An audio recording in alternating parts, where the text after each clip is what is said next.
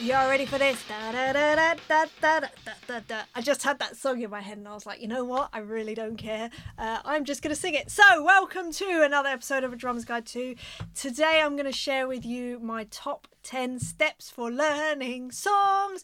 This is one of the most useful things I've ever learnt in my life, and it's taken a lot of trial and error many times over. I continue to do it many times over. It is one of the greatest skills I have learnt, and I want to share it with you. I'm going to try and make this quick, but inevitably I will probably ramble a little bit, so apologies in advance, but I will get there. So, when I get a new set of songs, maybe it's even just one song, the first thing that I will always do, this is, by the way, all of this is prefaced with if you have time. So you will learn the things that you can cut down on if you have less time and the things that you need to do to learn songs.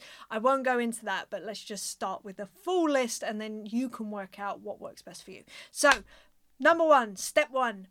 Passive listening. So I will take that song or that set of songs, I will put it onto a playlist, and then I will listen to that playlist whilst I'm doing other stuff, whether that's going for a walk, whether that's working out, whether that is cooking, driving. I will listen to those songs. I will not listen all intensely and anything like that. Literally, they will be on in the background, sometimes barely even audible, but it does help. It sort of just lets them wash over you and sort of like sink in. But like I say, this is if you have time.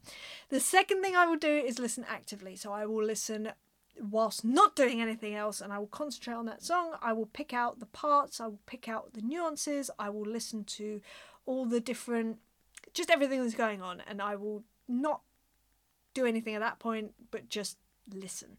The third thing that I will then do, this is why I've said it is like this and it makes it sound weird, but it's fine, I will then chart out the song. So I will listen again, and then I will chart out the parts, the drum parts for me, and then I will, I'll do the structure, full thing. This can be as detailed or as vague as you need it to be. These days, my charts are pretty vague, but I will put in just like the key beats, the key accents, key fills if there are any, and so that's the next step. After that, I will then take that chart, I will bring it into the practice room, and I will play along to the songs with the charts until I am comfortable, basically, until my body is relaxed when I'm playing it and it's all good, life is good. I will then take away the chart. I should have been doing numbers with all these, I've just realised, but hey, I don't know what step we're up to. Maybe number 5? I don't know. Let's say number 5. Then I will play along without the chart. And I will just play it until it is in my bones, until I'm not thinking about what the next section coming up is. I'm not thinking about what is the fill that I have to play here. I'm not thinking about, just anything. It's becoming muscle memory, basically. That is the main thing. After that, step 6, if we are on step 6, is I will then record it. I will record myself playing to that song without the chart. And that is in this studio, but you do not need a proper professional setup. Literally a USB mic, even the microphone on your phone will work. Record yourself. Step 7 is to then listen back. I know it sounds obvious, some people don't. And then notice how it sounds. And then step 8 is to adjust and make it sound better. And then step 9 is to repeat those last 3 steps. So just keep recording yourself, listening back, and then adjusting until it's locked in or it just sounds right. You will know when it sounds right because you won't be cringing like that throughout it.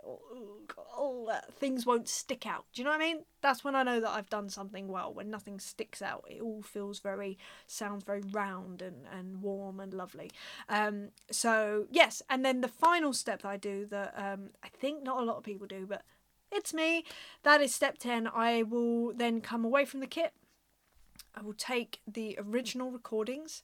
I will sit, I was going to say in a dark room. I will sit in a quiet room with headphones on usually. Close my eyes and I will visualise playing those songs perfectly in the scenario that I'm practicing them for. Whether it's an audition, rehearsals, a gig, a recording, whatever it is. And I imagine the people that are going to be in the room at the time. I imagine them looking around at me and smiling and moving the way that they probably should be moving. If it's a groovy tune, they're all like moving like this, or if it's like a rocking tune, they're like this. And that's it. that's what I do. I imagine that it's the best case scenario, basically, the very best way that this whole thing can turn out. And I have done this for many years. It works an absolute treat. You can skip steps if you want, but if you really want to be comprehensive, go through all 10 of those steps and you will be absolutely nailing whatever songs you're trying to learn. I hope that that's helped you in some way. This is a really short video. Aren't you lucky? Woo!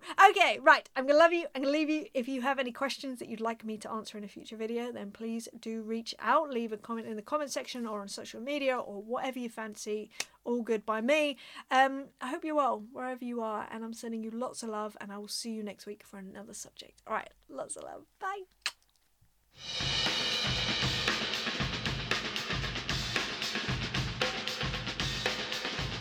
It's